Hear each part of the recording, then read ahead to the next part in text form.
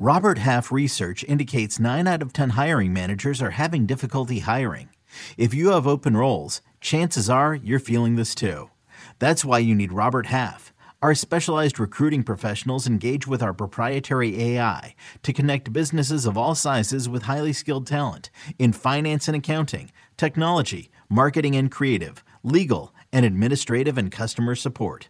At Robert Half, we know talent. Visit roberthalf.com today. Welcome back to the Cover 3 podcast with your hosts, Chip Patterson, Tom Fernelli, Danny Connell, and Bud Elliott. It's your call for the best college football coverage, from National Signing Day to the National Championship and everything in between. CBS Sports presents the Cover 3 podcast. And welcome back to the Cover 3 podcast here on CBS Sports. That's Bud Elliott. That's Bill Connelly, ESPN's own friend of the show, back once again for what is becoming one of several annual, semi-annual, check-ins here on the Cover 3 podcast. We've got a ton to get to. You have just released tons of data for college football fans everywhere. In fact, I saw one college football fan remark that this is a checkpoint of the offseason when we get, all in 1 week, the returning production rankings and also the first SP Plus rankings for 2022. So we're going to get into those, plus a lot of other things. So I want to begin, Bill, with how are you feeling having finally unearthed all this data? I saw you were checking like players' Twitter feeds to try to keep up with all the transfers and everything. Our former co-host Barton Simmons, who's now general manager at Vanderbilt, we've been talking to him. He says like the transfer portal is crazy. So for you to try to keep track of this from a personnel tracking perspective, does it feel good to at least finally have this project for this point is done and out into the world? Yeah, the combination of, the portal part is not that bad just because, there are services out there who record who's in the portal and you can very easily hit refresh and find out. Can't think of what company does that, but, there are good products for that. So that's fine. As long as they show up in that thing, that part's easy enough. The hardest part this year, it was hard last year. It was like 4 times harder this year, was which seniors are coming back next year. Because on like draft declaration lists, it was going to primarily be the redshirt sophomores and juniors, not the seniors who could have come back but didn't. And so you didn't really have that to lean on. Only like 50 of 131 teams have released rosters for 2022 so far. And at least one of those, Indiana, purported to be 2022. It was just a duplicate of 2021. So at least one of those was incorrect as well. So yeah, a lot of times I had a list of seniors and it was searching, first name, last name, team name, Twitter in Google and finding their account and trying to piece together through the billions of retweets they make for, all their friends getting offers or announcing that they were in the transfer portal or whatever. It was a rougher process this year than it's ever been. And I guess if it's harder for me, I'm not going to, it's better for the players and all that. Like, it's fine. But this was a bigger pain in the butt. And I don't feel like I was just amazingly accurate with it either. It was just the best stab possible. So, Bill, yesterday you dropped returning production. Today you dropped the new SP Plus ratings. I want to start with returning production, and you can weave the SP Plus ratings in kind of as you wish. I want to talk some different methodology questions here with you as far as what you find has value with returning production and how you go about gathering it, as Chip just asked. A couple things. So obviously you have different weightings for offense and defense. You have more position specific numbers for offense, and then because defense is more nebulous, as you wrote in the piece, as far as positionality, it's more just pure production. I know you're a big exclude garbage time guy with a lot of your numbers that control for opponent quality and game state. With returning production, are you able to do that, or is that just kind of a step too far with the granularity? Well, I think I could do that, but it comes down to what are you trying to measure? Is it literally just experience levels, like how many snaps have you had on the field, versus more the players who were involved last year, who for whatever good a team did, how much of that good, the important stuff returns for this year. That would be the garbage time thing. Like if a freshman offensive lineman got snaps, who cares? You're up 40. It's more important who was responsible for going up 40. In the end, I've gone the former route, just the pure, for offensive line. You got 38 snaps last year. Even if they were in garbage time, that makes you more experienced than you would have been if you haven't gotten 38 snaps. And so I've just gone with the raw snap. It's certainly easier as well. But even beyond that, I think the theory behind it, I want to measure experience more than who did the good things and who's coming back. That ended up being the route I chose. Wouldn't coaches probably back that up too? When coaches in the conference only schedule of the pandemic 2020 season, one of the things that they were one of the things they pointed to was in missing some of those non-conference games. Right. They wanted to see their freshmen in garbage time because they associate some value, even if it is a garbage time snap, to being able to get out there. It seems like, just anecdotally off the top of my head, seems like the coach would agree with you that all snaps are valuable snaps when it comes to experience. Right. And from a nerd standpoint, you can really question, like, what do you really learn in 17 snaps against, Stetson or whatever, as compared to what you learn every day in practice and all that. Maybe it really doesn't have much value, but that's the direction I chose to go. I feel like there's enough value there that should be the point behind measuring returning production, even though both have pretty good arguments. All right, let's do some myth busting here. So broadcasts are going to tell you offensive line and defensive line experience, especially offensive line continuity, right? How much it matters. It's hard for me to sort of divorce myself from that idea because I do think it kind of matters because it's really more of a teamwork position maybe than some other positions are. But Bill, your research indicates that is not necessarily the most important spots to have that returning experience at. Yeah, it's breaking it out by unit on offense. It ends up being like approximately the returning production formula for offense ends up being approximately like 29% quarterback, 6% running back, 37% receiver, tight end, and then 28% line. So now that I have snap counts, that was something I didn't have a few years ago. I was using, career starts and whatnot. And that wasn't great. That resulted in offensive line not really carrying that much weight in the formula because I just didn't have a good way to measure it. Now that I have snap counts, the percentage has gone up a whole bunch, and it's from like 10%, it's up to 28% now. There are a couple different ways to look at that. Number one, like that's a lot on the passing game for sure. Passing game continuity matters the world. But at the same time, when you divide it by like the number of players we're talking about, 6% for running backs, that's one guy at any one time. Obviously, it's more than just the starter, but usually only one running back's on the field. So 6% kind of makes sense there. You divide the 37% for receivers by like 4, and it ends up being 8-9% or something as opposed to 6%. So it's a little more valuable, but not a ton. And you end up getting about 6% per lineman as well. So really it's like quarterbacks up here, and then like receivers, tight ends, offensive linemen, running back are all pretty close together. Have you seen in this, in pulling everything together, obviously last year, a big topic of the conversation was that the returning of production was higher than ever before. Right. Were there any other sort of big picture national trends that you were seeing, whether it's starting to cool or maintain? Because our coaches keep telling us, as long as all these extra years of eligibility are in the ecosystem, the numbers are messed up and creating some real problems for some programs across the country. Yeah, last year what we found was, when I look at the averages for, if you return 80% of your production in a given year, you're usually, you're going to improve by X amount. That wasn't the case last year, in part because like half of freaking FBS returned 80% of their production, or, whatever. I put the numbers in the piece. It was like 6 teams from 2014 to 20 had returned, what was it, like 85% or something, and it was like 20 something this year or last year that did it. So basically, Louisiana at like 91 or something. Right, Louisiana, UCLA, Wyoming was really high, and so those teams. Pac-12 brought back Pac-12, that's right. Which congratulations. Pac-12 didn't improve even slightly last year.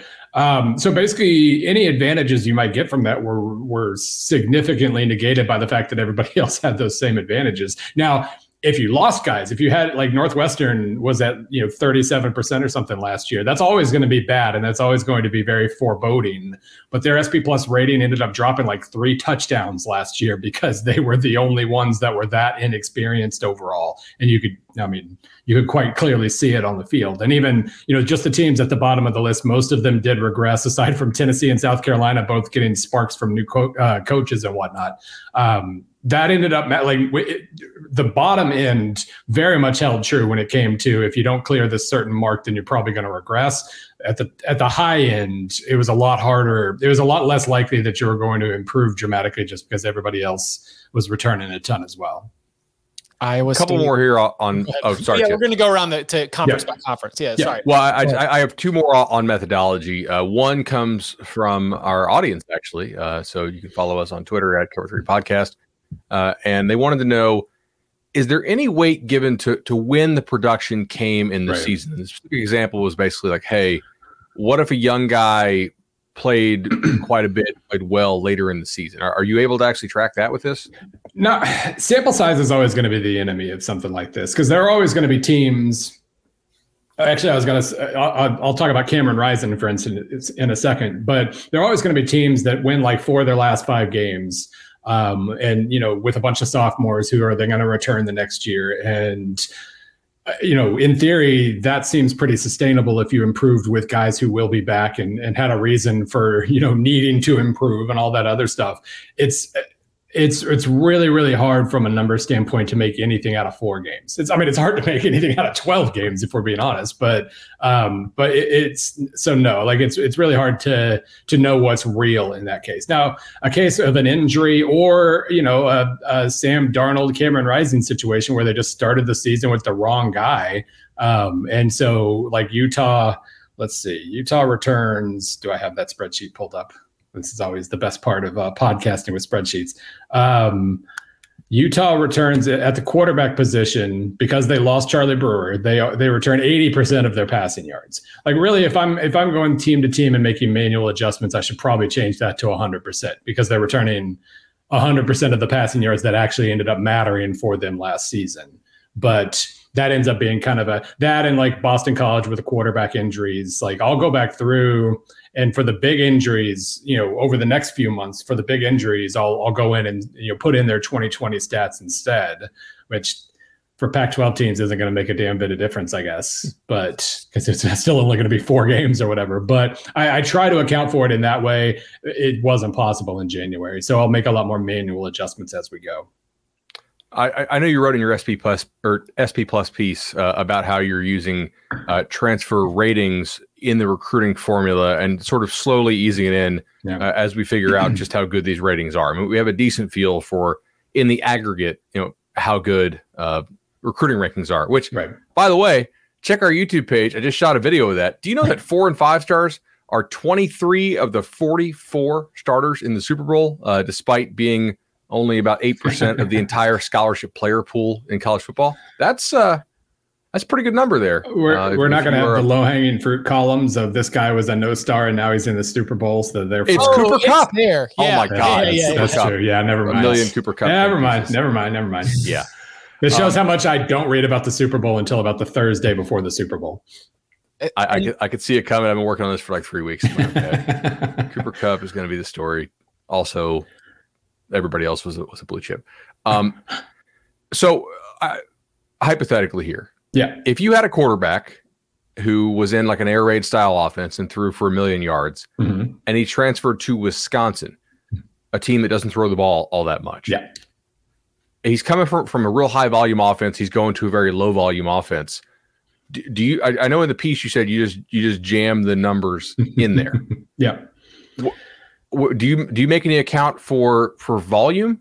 That's another thing that I might do with the manual adjustments later. But at the same time, I'm not worried about an air raid guy going to Wisconsin. Like it's such a low probability. And even with Caleb Williams, if that had happened, he's only sort of air raid, and he had only thrown for like 2,000 yards because he only played half the year. So that still wouldn't have really mattered. But yeah, I mean, there are certain like manual adjustments that would improve the process. That would be one of them if or when it happened. And back when I was counting FCS stats, we had a couple of air raid, like super prolific Eastern Washington type guys go to Vernon Adams going to Oregon, and the kid who ended up at Washington but not playing a couple of years ago, Kevin Thompson from Sacramento State, I think. I plugged his numbers in, and I mean, there was like, wow, Washington's now going to be loaded at quarterback next year, and obviously there's a reason I don't count FCS numbers now as a general rule. But even beyond that, I mean, there are going to be some examples where you can kind of rig the system with a very prolific guy who isn't going to match those numbers, but it just doesn't happen very much. Those guys don't go to Iowa and Wisconsin and so forth. So it's not a problem I actually have to address, even if it's a hole overall. You want to take a little spin? Tom's not here today. Oh yeah, we should start with the ACC, man. We don't have our checks and balances to be able to. Well, then, so in the ACC right now is in a fascinating position because we have just seen for the first time since 2014 someone not named Clemson, and for the first time since all the way back to Virginia Tech, right? That we didn't have a Clemson or Florida State here in this position. Oh, geez, yeah. Like we are.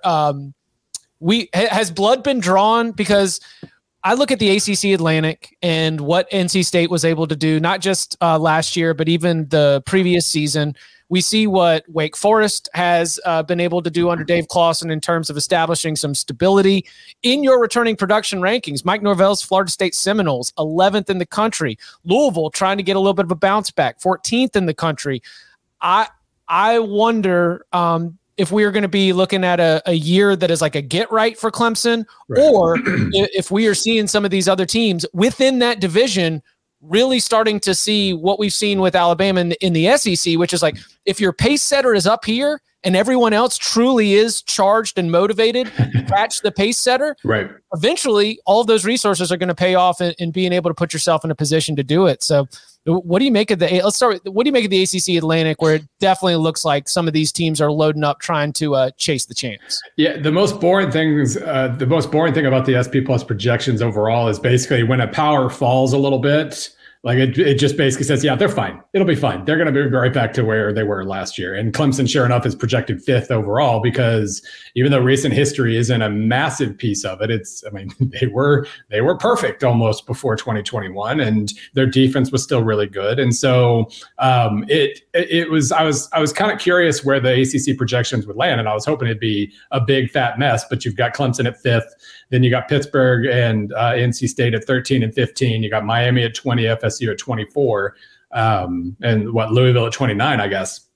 That's pretty much that's pretty boring. that's pretty straightforward overall, and it's not a lot of fun to talk about. I was actually very curious about NC State, though. I even tweeted out the other day once I saw that if returning production, basically the projected change you get from returning production, if all I did for SP Plus projections was take that, apply that projected change to last year's total, where would they land?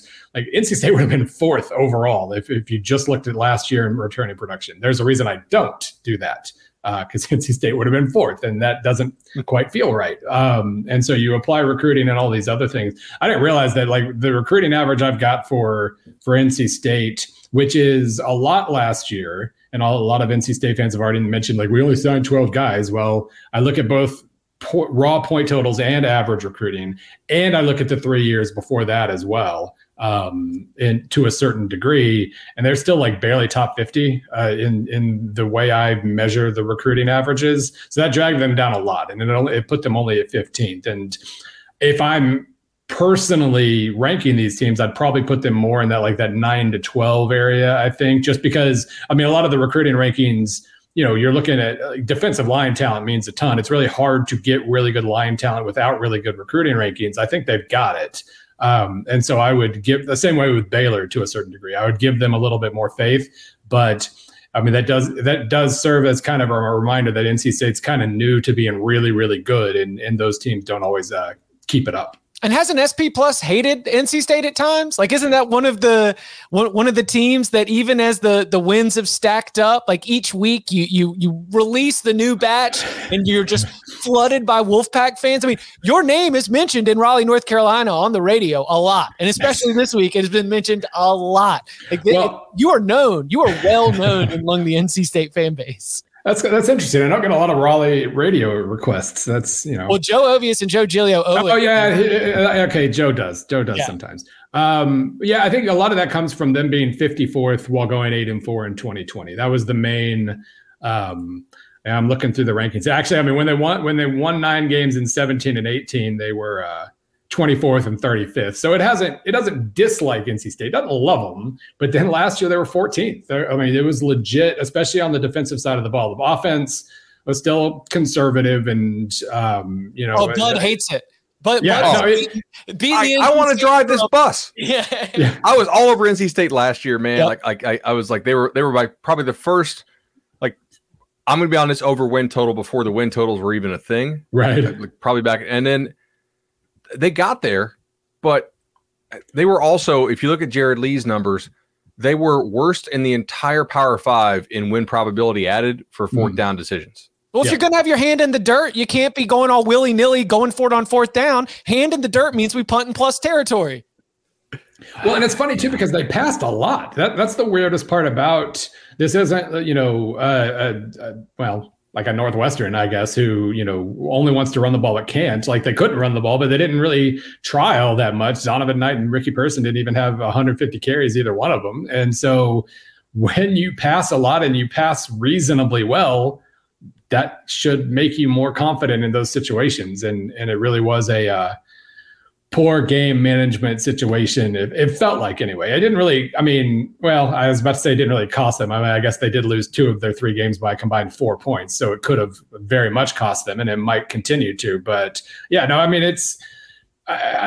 want to pretend this is a top 5 team, but the line, the defense, the line talent, it feels like they've got a lot going for them, even though they're obviously losing a really, really, really good offensive lineman. The split with the Atlantic to the Coastal is really wild to me this year. You have the least experienced team in the Atlantic, right? Chip mentioned a bunch of them. Cuse is also 15th. Wake's 46th, and you get Sam Hartman back. In the Coastal, you have Georgia Tech 109th in returning experience, UVA 123rd, and then Duke 125th. I mean, the Coastal champ might be 7-1 in the league. Yeah. Oh, because you can beat up on the bottom.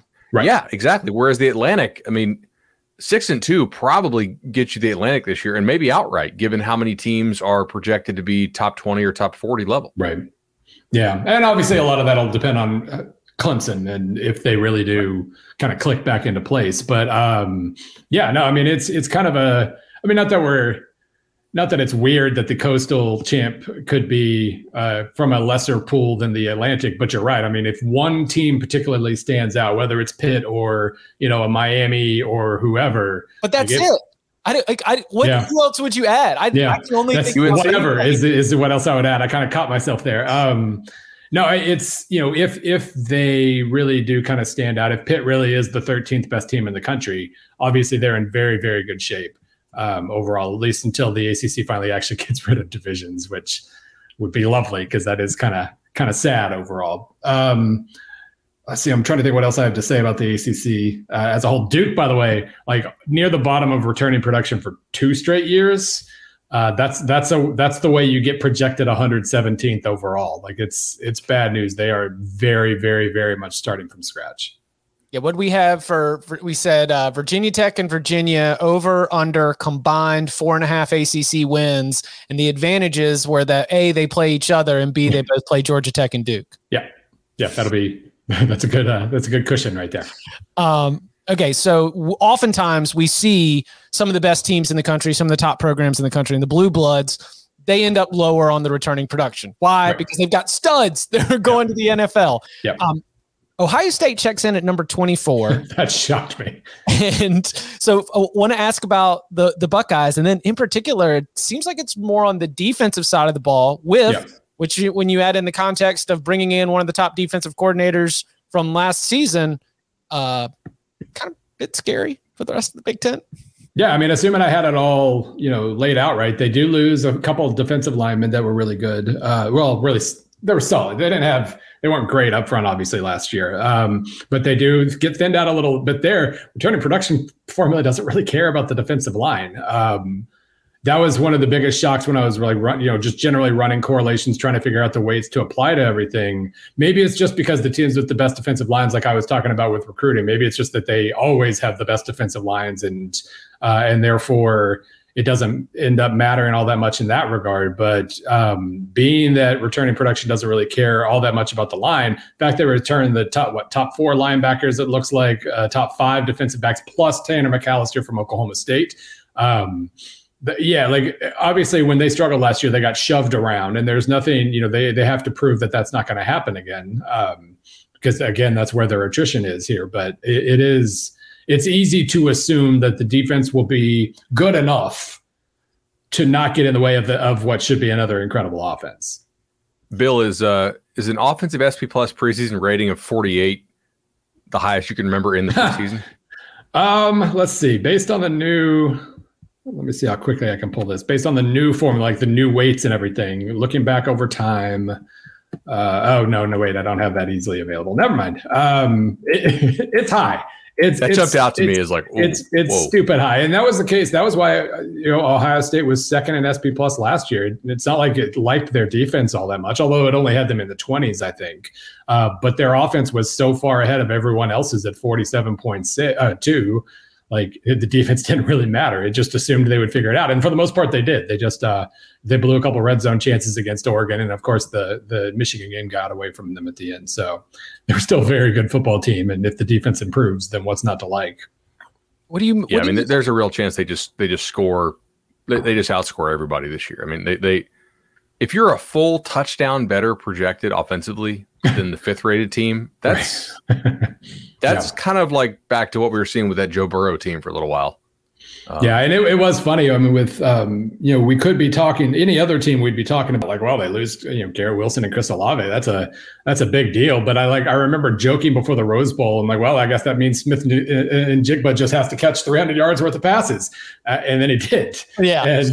And so, like, if he's going to be that great, not that he's going to average 300 yards a game, but if he's going to really be like the best receiver or very close to it in the country, and then they have like 38 other former 5-star receivers to choose from, like 2 of them are going to come through, and that it's just impossible to even pretend to worry about the receiving core.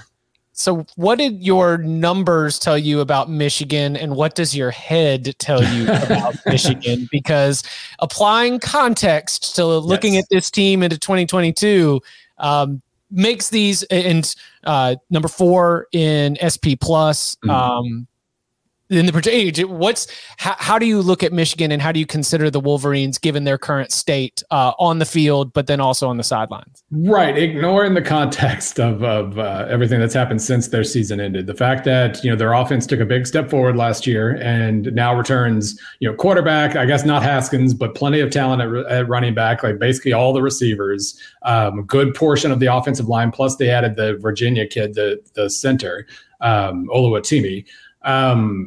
It seems like further improvement is all but guaranteed there on offense, and on defense they lose a ton and should regress a little bit. I think it has them projected down to 19th now, to fall from 10th.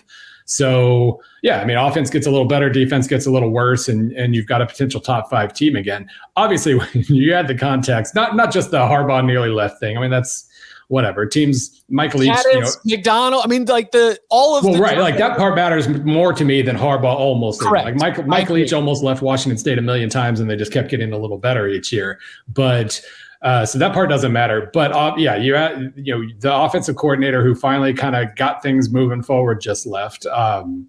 And the defensive coordinator lit things on fire on the way out. Right. I can't stay here. They don't care about me.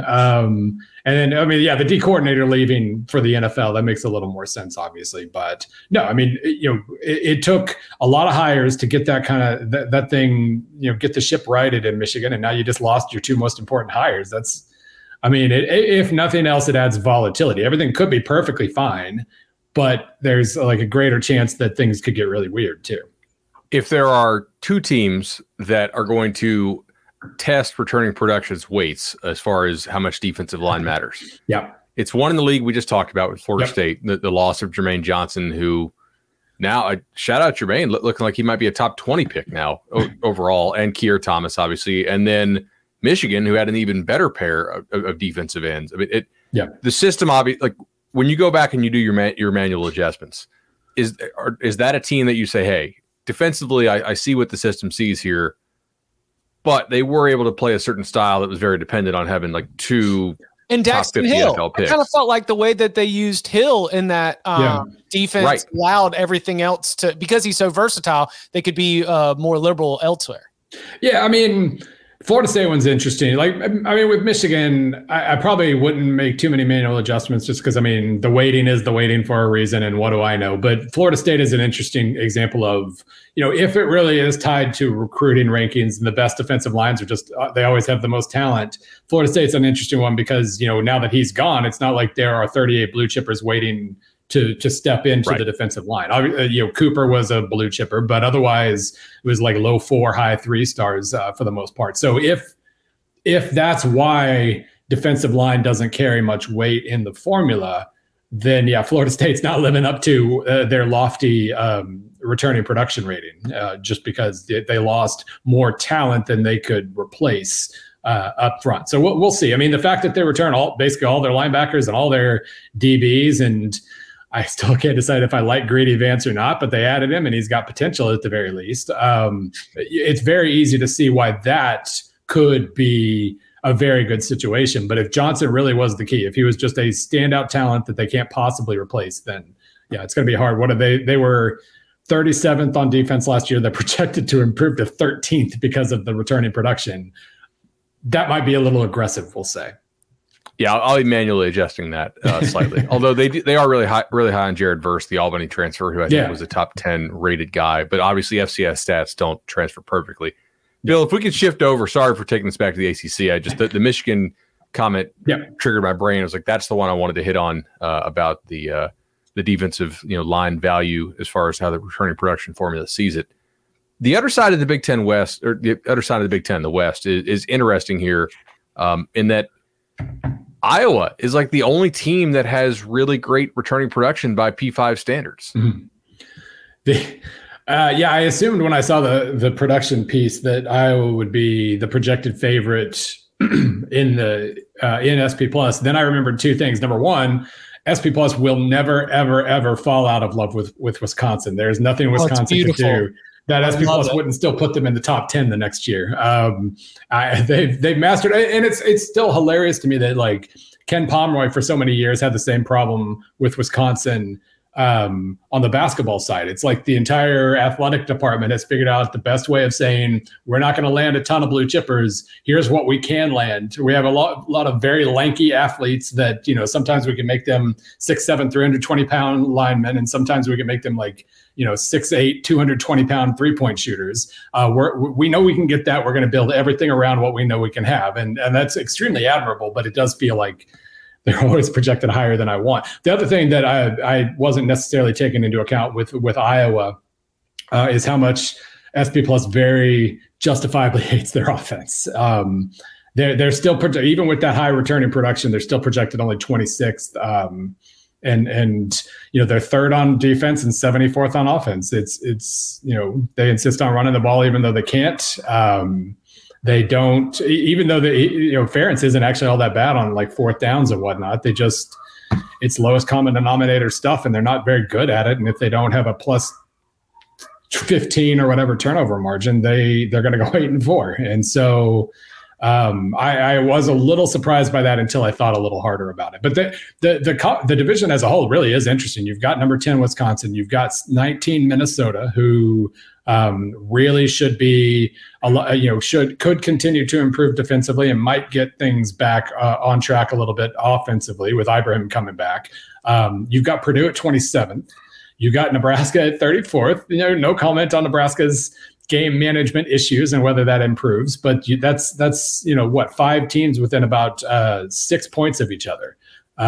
So that's pretty big. Even if Illinois really does fall off the map I didn't realize until I was putting things together how much they lose from last year. That's going to be a real test in the second year.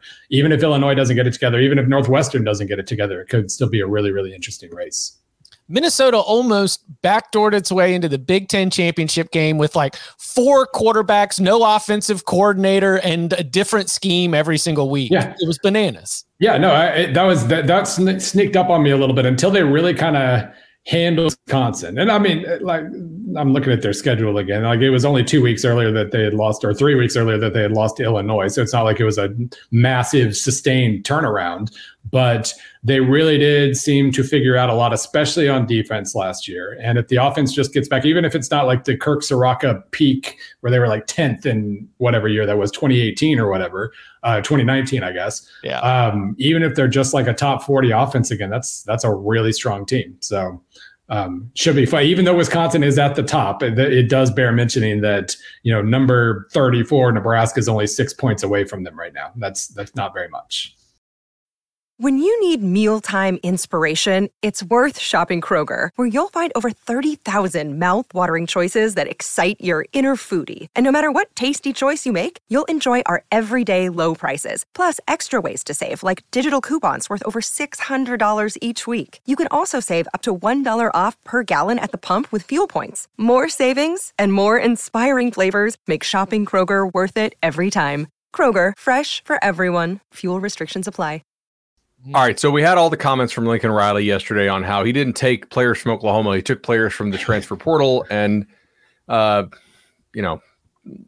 aside, you would think that Oklahoma would rank poorly in the returning production numbers. But actually, Bill, it's everybody else who had a surprisingly decent season in the Big 12, or at least a good season, who is who rank 90th or worse in returning production this year.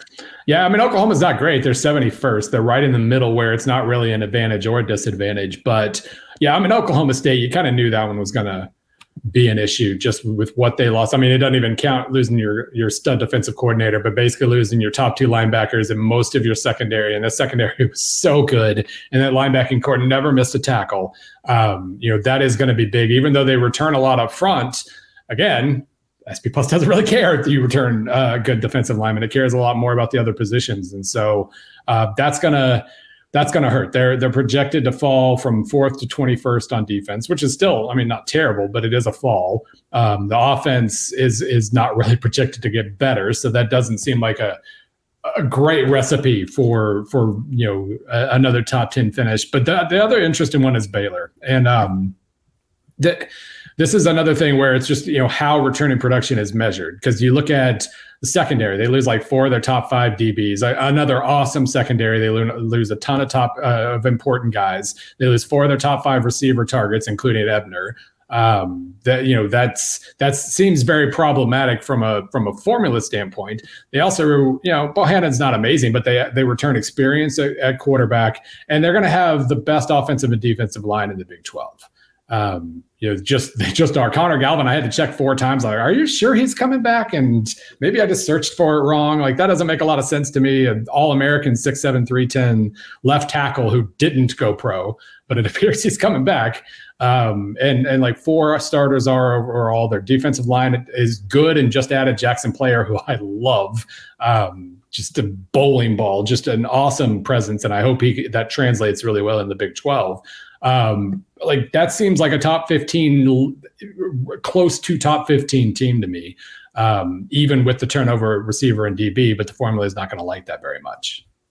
Is there like a player development edge that you see at Baylor, like with your eyes? Right. Do you see that program is in a place where whether it is like a returning production or an experience or right. the recruiting ratings that they have things moving in the right direction based on coaching, strength conditioning, development, things like that? It's quite possible. I mean, obviously both lines took a big step forward this year. They're also experienced, and they're going to be more experienced this year. And next year, they're not going to be experienced at all. And so, we'll see how much, how much of a difference that makes. But yeah, I mean, it certainly seems like Well, number one, it seems like if you hired Grimes as your offensive coordinator, you're going to get a lot meaner on offense, a lot more the physical. line is going to be nasty. Like, isn't that sort of like one of the places Grimes came from was as a line coach? Right. Yeah, and I mean, Abram Smith obviously is a lovely and extremely physical back as well. So he had what he needed to make an immediate impact.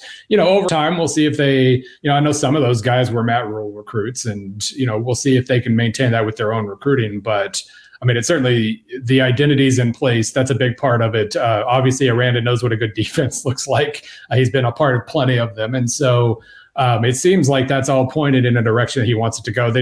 As far as development goes, we just have to see them do it again and again and again before we can know for sure, I guess. By the way, one more thing about production in the Big 12. Iowa State loses everybody. Mm-hmm. It feels like that window's closed for a couple of years. Not to say Campbell can't do it again, but this was a humongous opportunity for them this year, and they lost a ton of close games, and it's going to be really hard for them to challenge again, I think, this year. I might be buying low. Like if the narrative gets just totally out there, I might buy low on them. Like, sure. Like as a contender, I don't see them as a contender. They're not going to go 2-10, but I don't see them as a contender. When did Matt Campbell get that contract extension? It was this year, right? Probably. I mean, timing on that. He might do it again. It's just that's always going to be a program where it's going to be really hard to maintain a certain standard without an occasional fallback here. One of the worst I told you so's was how hard the Cover 3 podcast went on cautioning Iowa State fans from their optimism. Yeah. I mean, Iowa State fans hated us. And then again, it is a painful I told you so when they don't make it to the Big 12 championship game. Yeah. Yeah. I mean, you hate. You never feel good about it. It's not like you're they're going to be terrible and it's going to be hilarious or anything. Well, actually, I don't know. Maybe you said that, but no, we don't. I was not that hilarious. I mean, hilariously bad. It involves things that are much more wild, over the top. Normally, an explosive offense or a leaky defense, like being very, very solid at the core elements of football, is not hilarious. Yeah, I mean, but Iowa State, like they were still 19th in SP Plus last year. That wasn't as good as expected, but it was still quite good. They just, they lose by 10 to Iowa because of a ton of turnovers. They lose by 2. They lose by 7. They lose by 3. They lose by 7. They lose by 7. It was just, they were so close to being the team they could have been, but now they lose everybody, and it's going to take a little while. I think one of the issues was you would give them a compliment by any rational standards based on 120 years of their football program's experience, right? Like, I think they can be a top 30 level team or a top 25 level team, which at Iowa State is a huge accomplishment. And they would just go nuts on you on social media. Yeah. Right. The chips on the shoulders in the Big 12. And I'm not even going to say it's the quote unquote leftover programs. Even OU fans on Twitter have the biggest chip on their shoulder for no freaking reason whatsoever. They have been the most consistently successful program in the history of college football, pretty much, or at least the last 70 years. And they will stab you quickly. Miami fans will stab you even more quickly, but OU fans are always up there very, very, very high on the shiv list. Oklahoma fans at least exist in real life. Miami fans are primarily like creatures of the internet. So I'm much more fearful of Oklahoma fans because, Miami Twitter is so mean. It's amazing. It is. Pac-12? Yeah, Pac-12. I mean, I want to make sure we get to the SEC. Yeah. All right, Bill, I have two Pac-12 questions. 10, 15 more minutes here. We haven't actually touched on. Yeah. Okay. All right. USC is 94th in returning production, but they absolutely killed the portal. How? Okay, let me pull up USC here. So obviously Caleb Williams helps, but they still only return 30% of passing yards because they lost Slovis and Dart. So that's one of those where if you're into making manual adjustments, you give Williams like a full season's worth of numbers instead of half. But I mean, even then, it's still only going to be like 50%. They return. The other offensive numbers are okay, like 50-something% of rushing yards, 60-something% of receiving yards because of the portal, because of, you lose Ingram, but you get Travis Dye, you lose Drake London, but you get Washington and Bryant, but then you also get Mario Williams and Terrell Bynum and whatnot. So that kind of on offense, it at least kind of splits the difference. Their offensive numbers aren't terrible. The defensive numbers are terrible. And that's scary because any hype they're getting this year is because of the offense. But number one, I mean, OU had its worst team in 7 years last year. And I'm not going to pretend Caleb Williams was responsible for that. He only played half the year. They still had, a very, very good offense and a bad defense and now he's going to USC. It probably has less on defense than last year's OU team had. At least it will at first. Like, I really struggle with the hype here because the defense is just not built to turn around quickly. And that was USC's problem last year. That was Alex Grinch's problem last year. And now they're moving west with a roster very similar to the one they had. But the defense is where the problems are, like losing 3 of your top 5 defensive linemen and adding a couple, but not guys who played a lot, losing a couple of high volume linebackers and same deal. Like the guys they added via the portal on defense, only like one of them played more than 218 snaps last year. It's just not making much of an impact. Offense is fine. Defense is still going to be an issue. Stanford's one of our favorite teams to talk about just because it was like the example of the early signing period and the impact that it can have and the way that admissions and all these other things that a lot of college football fans don't think about changed a program that was at the very, very top of the Pac-12, and they started to take a step back. Now we are seeing recruiting in this past cycle. David Shaw has done a really, really good job at being able to, restock everything. And here Stanford sits in a very interesting position, 3rd nationally. I think that I'm curious to hear your thoughts on whether you believe that all this seeming like reversal of the trajectory and the momentum is going to end up playing out on the field where we see Stanford back in the mix for Pac-12 titles.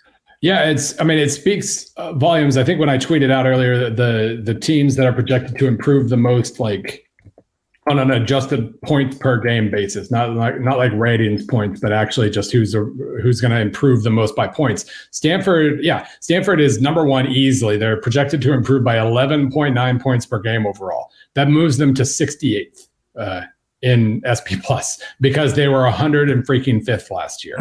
Like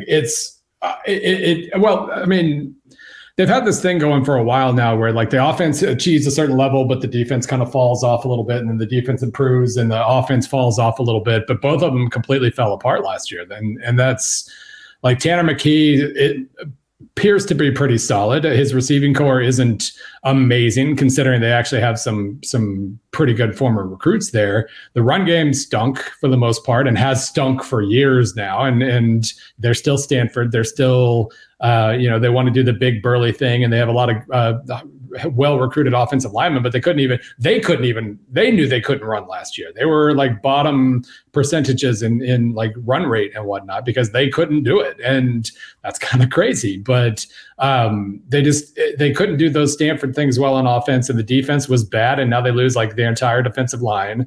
Again, SP Plus doesn't really care about that, but they don't have just a ton of star talent, like recruiting stars talent at linebacker or DB.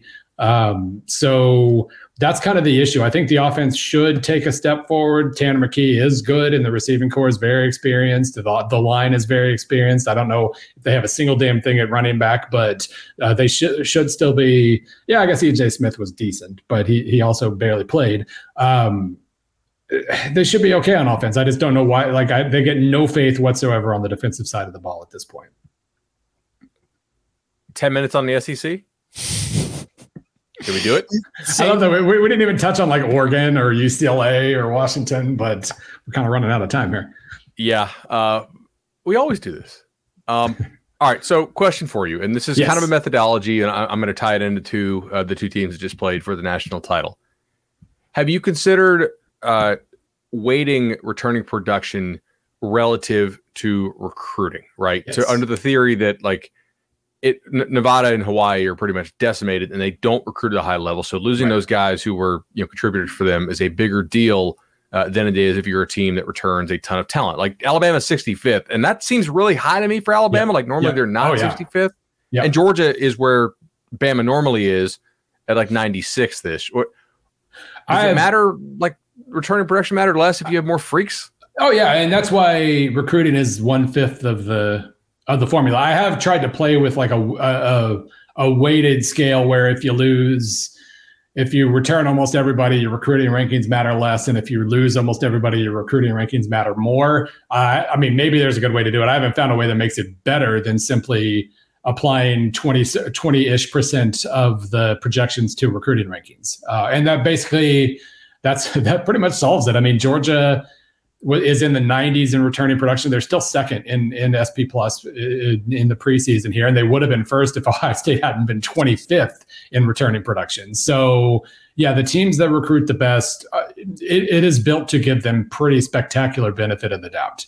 And that's why, I included the conference averages in the SP Plus post, just like, what are the average ratings per conference? Like, all the P5 teams are projected to improve, or P5 conferences are projected to improve slightly, especially the SEC, because now A&M is recruiting like Alabama and Georgia too, and then all the G5s are projected to slide slightly for the most part. I think the AAC is experienced enough to pretty much handle that, but I mean, that's kind of the way it works. Recruiting is just about giving you benefit of the doubt for the most part. It gives you more margin for error. And I think that bears out in the formula for the most part.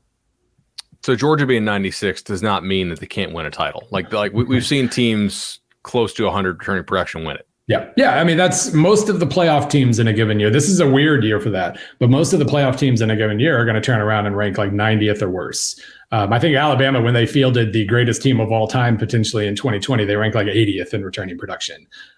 So, yeah, I mean, to be that good, you're going to have a lot of experienced guys who are going to turn around and go pro. And the teams that recruit at a top 5 level are going to, handle that just fine and turn around and be okay again.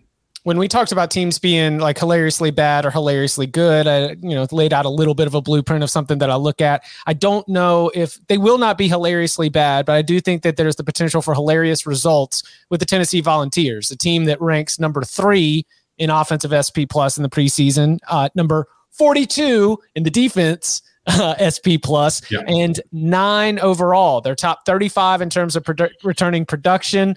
Where are you at with the Vols, man? The problem with Tennessee, and I realize I could go any number of directions with that. I could go a countless number of directions with that.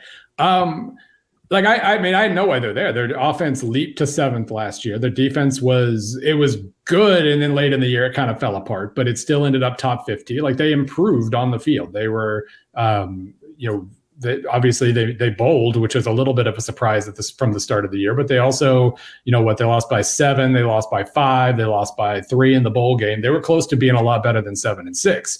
The biggest issue is that, like, we know the Josh Heupel offense by now. Like, Bud and I used to talk a lot about covariance. Just this idea that some teams will play better than average against the good teams, the worse than average against the bad, and then some will do the opposite, better than average against the bad and worse than average against the good. Tennessee is very much the latter, or Josh Heupel's offense is very much the latter. It is built to exploit whatever advantages it has, and if it has some advantages, they will score 48 points on you easily. If they don't find an advantage, there's no... It's not so sophisticated that they're going to find their way forward against Alabama, against Georgia, against the teams with top 10 defenses. And that makes them kind of hard to figure out. They only play 2 projected top 10 teams. They also play Pitt at 13th. So, Kentucky at 21st, it's not an easy schedule, but like, you can really easy, like, they're going to beat Ball State. They're going to beat Akron. If Florida, I mean, I don't know about Florida. Maybe they'll be fine against Florida. They'll be favored against LSU, favored against Kentucky, Missouri, South Carolina, Vanderbilt. Like, you can easily get to 8-9 wins there, even if they can't move the ball against Alabama very well. It's just, can you play at a top 10 level or a top 7 level, I guess, or 8 or 9 or wherever they ended up? Can you? What's your ceiling when you can't really move the ball against the best defenses? Not that many can, but they, for all their prolific points and against like Missouri and whatnot, they're still going to struggle against Alabama and Georgia. How's Missouri looking? Fine. We've settled into this comfortable place of like at least having some level of confidence that Eli Drinkwitz is going to go out there and field competitive teams, right? Some level of confidence that the defense is going to line up in the right spot now. We did not have that at the beginning of last year. First half of last season, I mean, it was the strangest thing I've ever seen. Like that, whoever was Tyon Evans, the guy who had like the 90-something yard run against them against Tennessee, like you could tell at the snap, like, oh, there's a big wide open space right there. And he just trots through it for 91 yards. Like they didn't blow anybody off the ball. There was just nobody lined up where they were supposed to be. And that seemed to stop over the last half of the season. So, I mean, I could spin that. Let's see, they're projected 64th on defense. If they're, if the second half of the year was real, maybe they could be top 40 or 50. And now they might lose Steve Wilkes apparently to the NFL. But, that's possible. On offense, they're projected 51st because they lost Bazelak, but Bazelak wasn't great. Like Brady Cook or Horn, the incoming freshman, could match what Bazelak did. You could see a top 40 production there too, but they're projected 54th. That feels about right to me. They're going to fight for a bowl again. And in theory, maybe that changes one of these years, but they're certainly settling into a 500 or bust kind of situation right now. All right, somebody has to finish last in the West. Your numbers seem to think it will not be Mississippi State. Yeah, it's going to be Auburn. Yeah, well, I agree. That's actually I've been looking at texts from other coaches who were like, "Hey, I heard," and I was like, "You heard something publicly?" And they're like, "No." I was like, "Okay, well." Oh, yeah, who's coaching? We're all thinking the same thing. Yeah, Bill, who's coaching Auburn next year? Jeff Grimes. Kevin Steele. They're going to flip all the way back around, and he's going to hold it. Kevin Steele just needs a nameplate that can slide into every college football office. Like, oh yeah, sorry, Mario. I'm gonna have to 40. Kevin Steele's got like LED lights for his Zoom meetings. Like, all right, now I'm at Miami and now I'm at Auburn. $40 million. They're looking at $40 million in buyouts in a year and a half. Like, I just like, come on. Like that's, we're going to, as I joked on Twitter, like the Malzahn years, every single year was dramatic. Every single year was like, oh, he might get fired. Boosters might get their way. That's going to be looked back at as like just an amazingly stable time on the Plains. SP Plus says it's going to be like, what is it? Not that anybody's projected to do poorly, but LSU being last, Arkansas 6th, Auburn 5th. I figure by the time August rolls around, the portal will have made a dent in Auburn's projections a little bit further. And maybe they're projected lowest at that point. But LSU, they're 45th, well behind everybody else. And I get it. I don't necessarily agree. Brian Kelly, I don't know if he's a top 5 team coach, but he's definitely a top 15 team coach, and he'll probably get them back to that level. But I get why they would be projected in the 40s right now. The other thing I briefly here before we finish with Ole Miss, it seems like with the early signing period, people are firing their coach earlier and earlier in the season, and there's really no way for SP Plus to be like, hey, I got to make an adjustment for this team basically quitting and playing just for themselves USC, and not one another for the last 2 months, but USC as well. Yeah, exactly. Yeah. Like when I looked at the SP Plus this morning, I was like, okay, I'm going to have to manually adjust LSU and USC, even independent of the transfers, because I don't really feel like the data they gave us last year was a true indicator of their talent level and organizational level. Yeah. LSU did it 2 years in a row, though. That's true. So that's true. A little. USC was decent in 2020, was projected to be like top 15 or close to it. And then because they were so horrible down the stretch, they finished 82nd.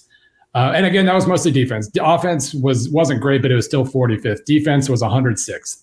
And again, Coach got fired on September 13th. What kind of motivation are you going to have in October and November? Offense got fired on September 13th because it's touchdowns. No, like if I was making manual adjustments, I would like change their last year's rating in the formula to 60th, 50th, maybe not 82nd. And that would probably make at least a 1 or 2 point difference in the projections this year. But their offense is projected 33rd. I assume it's a top 15 offense. I assume that adjustment should be made. I don't know why I would possibly expect the defense to be better than about top 70, top 80, maybe, just because for USC. For USC, right. Yeah. LSU again, like I 2 years in a row is different than doing it 1 year, but USC was also way worse than them last year, I guess. Yeah, it's hard. Like this is a situation where if you're going through and you're making manual adjustments for, say, betting purposes, there are certainly, you're maybe adjusting LSU a little bit. You're probably adjusting LSU or USC quite a bit, especially on offense. Last one, Chip. Last one. I got to take a dog to the vet. Yeah, all right, we got the portal. We got the portal king, Lane Kiffin, who is tweeting out memes, trolling Brian Kelly.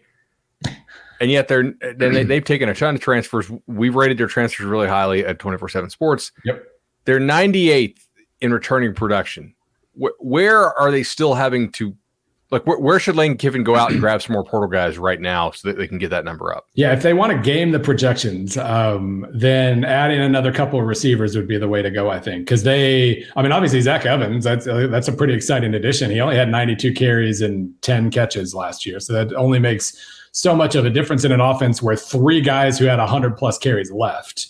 But that's where they struggled. Like, obviously, Jackson Dart was another situation where, he's exciting, but he only threw for 1,300 yards. So they still only returned 36% quarterback production, 24% of running back production, like 40-something% of receiver production. That's where the issues are. Defense, they have issues too. But obviously, the offense was why they were particularly good last year. And so that ends up being a little concerning there. I mean, we'll see. Like again, in a world of manual adjustments, I'm probably adding a couple points to their offense. But that's why they're so low. Their skill core just is gone from last year. They had to rebuild it from scratch.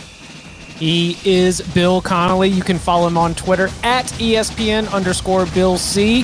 His returning production rankings and the preseason football, the college football SP Plus preseason projections for 2022 are out now, hot off the press, released on Tuesday and Wednesday at ESPN.com. Go and check it out. Bill, thank you very much. See you, bud. Thank you.